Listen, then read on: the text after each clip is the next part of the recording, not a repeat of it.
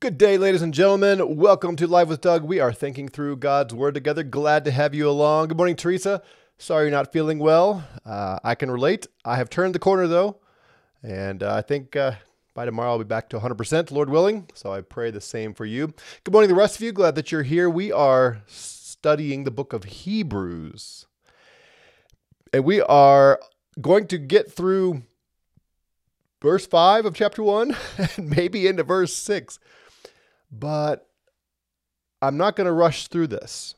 This is so rich because not only is the point that the writer of Hebrews making here worthy of slow reflection, but our understanding of how to read the Bible is enhanced as we see how the author of Hebrews reads the Old Testament. You know, we talk about the Old Testament being about Jesus. It's all about Jesus. And I think sometimes as Christians, we hear that, we give a nod to it, we agree to it, but maybe we don't really dive in and see just how that is true and how profound it is that every step along the way in the Old Testament, over the span of thousands of years, God was setting up the coming of the Messiah. And he was giving glimpses of what Messiah was going to do. And he was giving predictions and prophecies of exactly what Messiah was going to do. And he gave pictures, metaphors, if you will, living word pictures to anticipate who Messiah was going to be and what he was going to do. And so when we see here in the first chapter of Hebrews, the writer quoting these Old Testament passages and applying them to Jesus, we learn so much about how to read the Old Testament. So we're going to go slowly, and hopefully, if this is new to you, this will blow your mind and change forever how you read and interpret the Old Testament. It'll be wonderful. So glad you're with us. Good morning, Carrie and Jimmy Vision and the rest of you who are along. So yesterday we began to look at this statement here in chapter 1, verse 4, where the writer is comparing Jesus and his name to the name of the angels. And he says that Jesus has become better than the angels. He's inherited a more excellent name than they. And the name that Jesus has inherited that is better than angels is the name Son. You see that? For to which of the angels did he ever say, "You are my son"? So being an angel is great. That's a high-ranking position in God's kingdom, in God's universe, but not as high as son.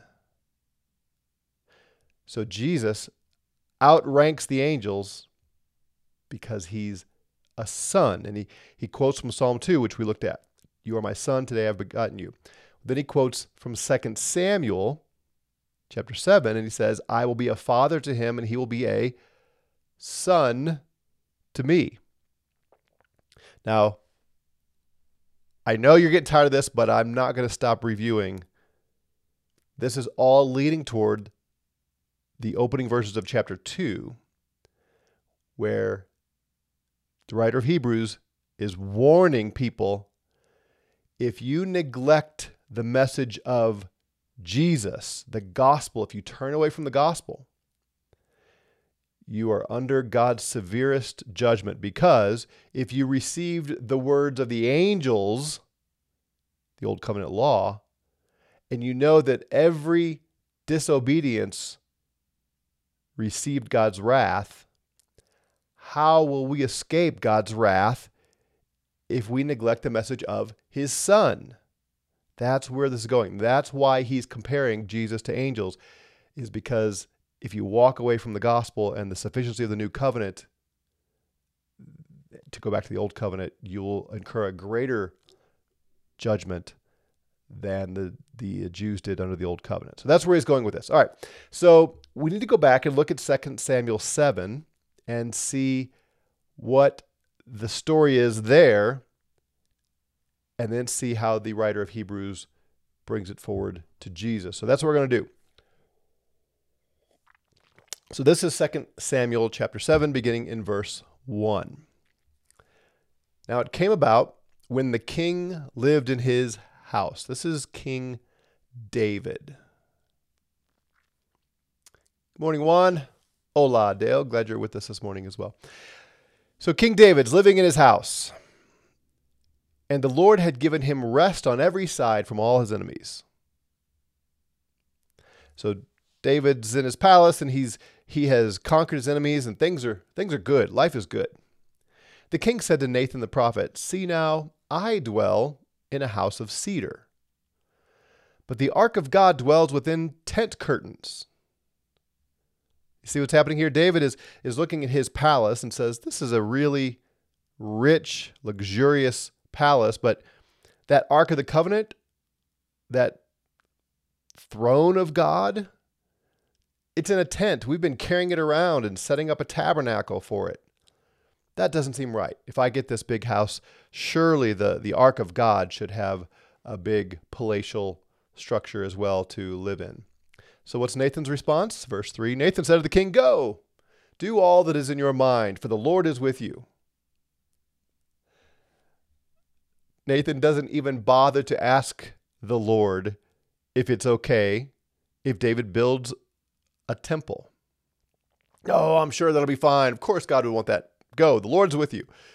Nathan here, the prophet, is speaking out of turn.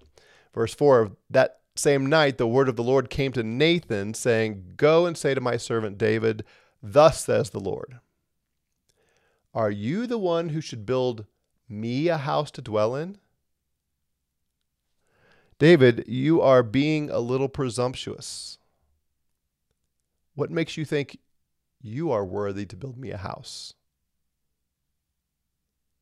Furthermore, he's going to say, what makes you think I need a house? Verse 6, "For I have not dwelt in a house since the day I brought up the sons of Israel from Egypt, even to this day. But I've been moving about in a tent, even a tabernacle." Do you notice sort of the implied sort of sarcasm here? I'm the one who brought the sons of Israel out of Egypt. I did that, David.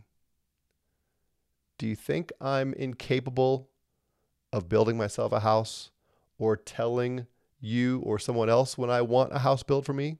Do you think I'm dependent on you? Remember, I'm the one that brought you out of Egypt. I'm the one that brought your forefathers out of Egypt, out of slavery. Remember the parable, the plagues? Do you remember all that, David?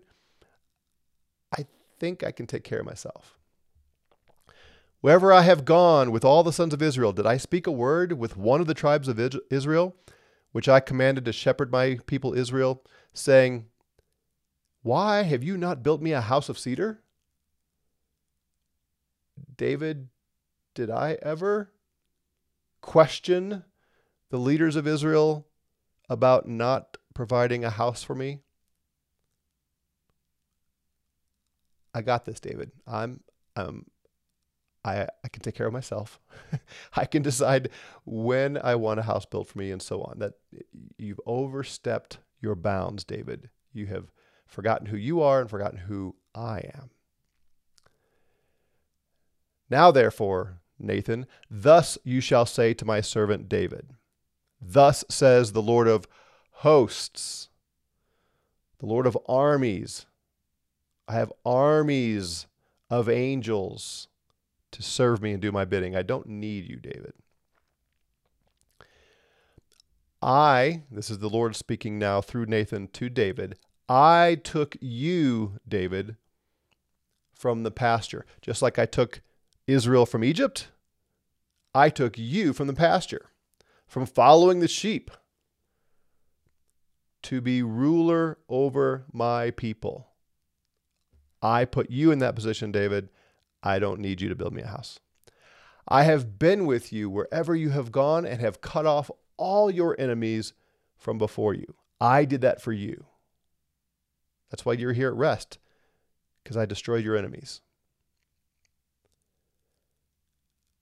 And I will make you a great name, like the names of the great men who are on the earth.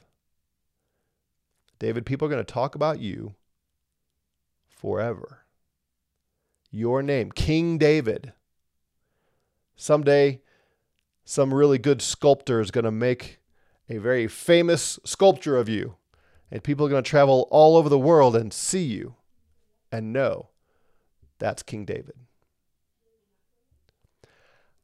I will also appoint a place for my people Israel and will plant them, that they may live in their own place and not be disturbed again, nor will the wicked afflict them any more as formerly.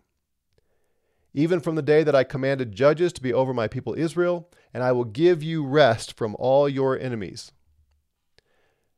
And now, in a moment of irony, the Lord also declares to you that the Lord will make a house for you. See what's happening here? David says, I want to make a house for God because it's not right for the ark to be in this tent. And God says, no. I am going to make a house for you. You're not going to make a house for me. I'm going to make a house for you. Now, at this point, we have to be thinking, wait a minute. David just said, I have this gorgeous, beautiful palace made of cedar, finest wood in the day. What kind of house does David need? Well, it's not going to be a palace. That's not God's point. Verse 12, when your days are complete and you lie down with your fathers, I will raise up your, literally, seed. Here it's translated descendant. I will raise up your seed after you, who will come forth from you, and I will establish his kingdom. So now we start getting a hint of what God means when he says, I'm going to build you a house, David. It's not a structure to live in, but a household, a dynasty, a kingdom that perseveres. That's the house God's talking about. Does that make sense? Are you tracking with us? I will establish his kingdom. He shall build a house for my name, and I will establish the throne of his kingdom forever. So, David, your inclinations are not completely wrong. I will have a structure. I will have a house, but you're not the one to build it. It's going to be your son. And I will put him on a throne, and he will dwell on that throne forever. I will be a father to him, and he will be a son to me. When he commits iniquity, I will correct him with the rod of men and the strokes of the sons of men. But my loving kindness shall not depart from him, as I took it away from Saul, whom I removed from before you. Your house and your kingdom shall endure forever before me. Your throne shall be established forever. In accordance with all these words and all this vision, so Nathan spoke to David. So you see what's happening here. God turns the tables on David and says, I'm going to build you a house. And I'm going to establish your son's kingdom forever. Peter says, when he commits iniquity. Yeah, good question. So in its original context here,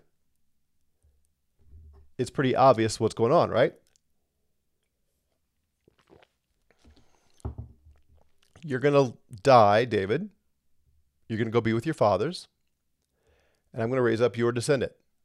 Well, who is David's son who will take the throne after David's death? We know who that is. That's Solomon, right? So he is going to sit on the throne, and God's going to establish his kingdom.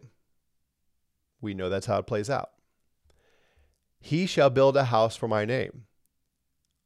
We know that plays out too. Solomon builds the temple.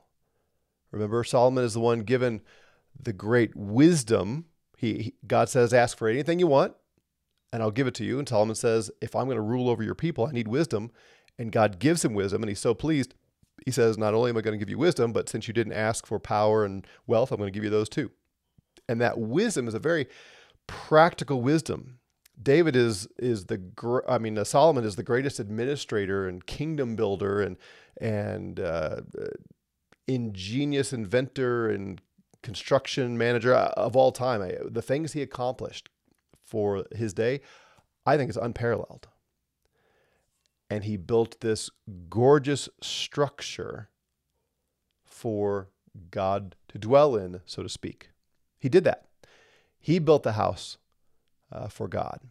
And God says, I will be a father to him, and he shall be a son to me when he commits iniquity. And he did.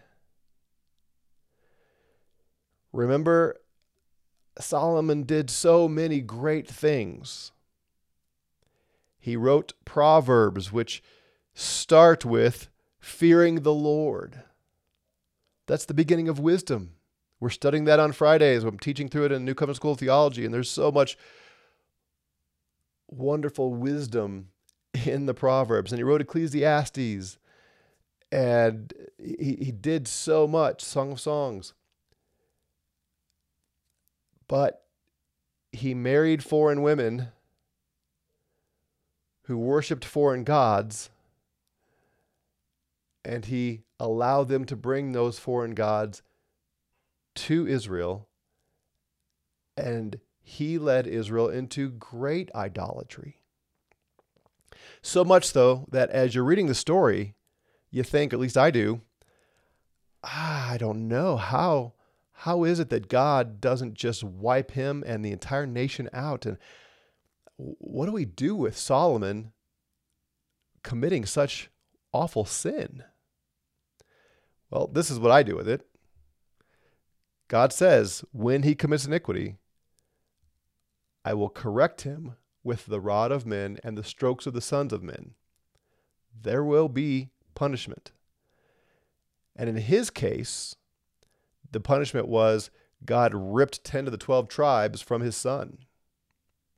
His dynasty did not persevere. He was allowed a small kingdom. Solomon's son, Rehoboam, becomes the king of what we call the southern kingdom, Judah. But it's only the tribe of Judah and Benjamin, a very small kingdom compared to the northern kingdom. And he's lost the vast majority of the nation of Israel. And then eventually it is destroyed by the Babylonians. So it doesn't persevere forever, which provokes the question,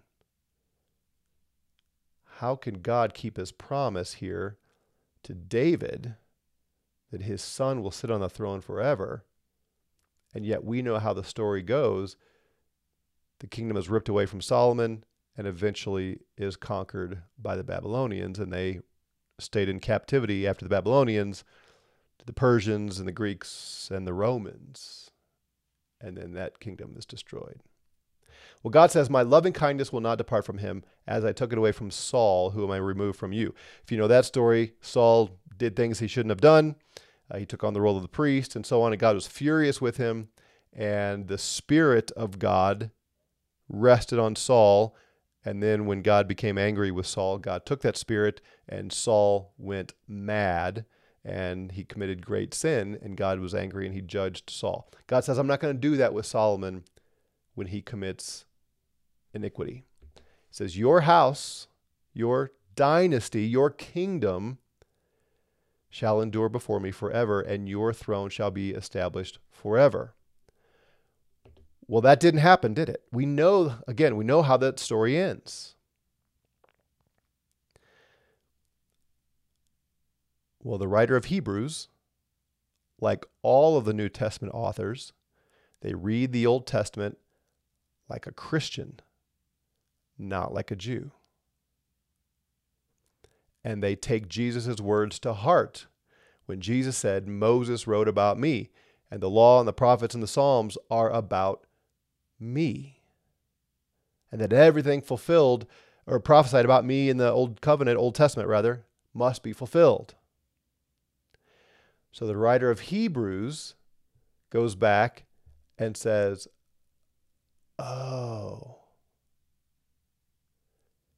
there's a greater son coming. And they read Isaiah and other prophets that talk about David, the tabernacle of David being reconstructed. The son of Isaiah 9, who will be given, who will sit on David's throne. And there will be no end to the increase of his government or of peace. Oh, there's going to be a future son of David. Obviously not the child of Bathsheba or any of David's other wives, but somewhere in the line of David, there is going to be a son who will be given his father David's throne, and he will reign forever over God's kingdom. And so they come back to this passage and they realize this is not only talking about Solomon in the near term, but this is talking about Jesus. Now think about it. Think about how the Bible develops this. Solomon built a temple for the nation of Israel to worship God in. And God's presence was there at the Ark of the Covenant. What happened to that temple? Well, in 586, the Babylonians burnt it to the ground. Then a little while later, Nehemiah, Ezra, that time period, they were allowed to rebuild the temple. And remember, the people wept because it wasn't as glorious as Solomon's. Years go by, and Herod especially builds on that temple and makes it a great structure again. What happens to that temple? In 70 AD, the Romans come and burn it to the ground. And right now there's a little bit of the wall left, right? Called the Wailing Wall. Jesus shows up on the scene, and he builds a house of God. But it's not made with bricks and mortar. How does the New Testament apply this imagery? It's the church. We are the temple. This greater son of David, greater than Solomon, he is building a house for God. It's the new covenant people.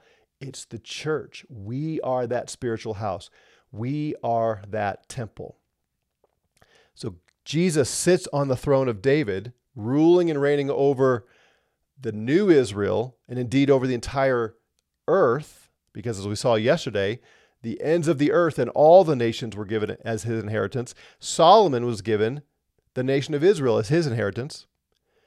The greater son of David was given the entire earth and all the peoples of the earth as his inheritance. And he is building a house for God. It is the church. And the writer of Hebrews, like all the other New Testament writers, look back in 2 Samuel 7 and say, oh, this is about Jesus. Now, there are exceptions, of course. Jesus didn't commit iniquity, so that verse doesn't apply. But the bigger picture is so obvious. And here we have the writer of Hebrews quoting 2 Samuel 7, verse 14, I will be a father to him, and he shall be a son to me. To make the point, Jesus is the Son. Therefore, he is far superior to the angels. Listen to the message of the Son. Don't go back to the law that was given through angels. Oh, it's beautiful, isn't it? And I'm telling you, the more you see this, the more you see how the New Testament authors read the Old Testament pointing toward Christ, it gives you chills. God is the master storyteller. And the Old Testament becomes alive, and you see the glory of Christ all throughout the Old Testament. It's wonderful. Now, I had intended to look at the next verse as well in Psalm 97, but we will have to save that for tomorrow. I want to encourage you, learn from this. And again, just point of application, whenever you see the New Testament authors quote the Old Testament, go back and look at that quote in its context, and then begin to ask the question, how does the New Testament author bring this forward and apply it to Jesus? And it'll transform your understanding of the whole plan of God and salvation and the gospel and what Jesus is here to do. So with that, I'm going to leave you, and tomorrow we'll come back and look at the passage in Psalm that he continues to quote. Teresa says, "This is incredible stuff. Never saw it in this way." Yep, that's wonderful. You keep pondering this; it'll blow your mind in such a great way. God's story is awesome, and Jesus is incomparable. Have a great day. We'll see you tomorrow. Take care.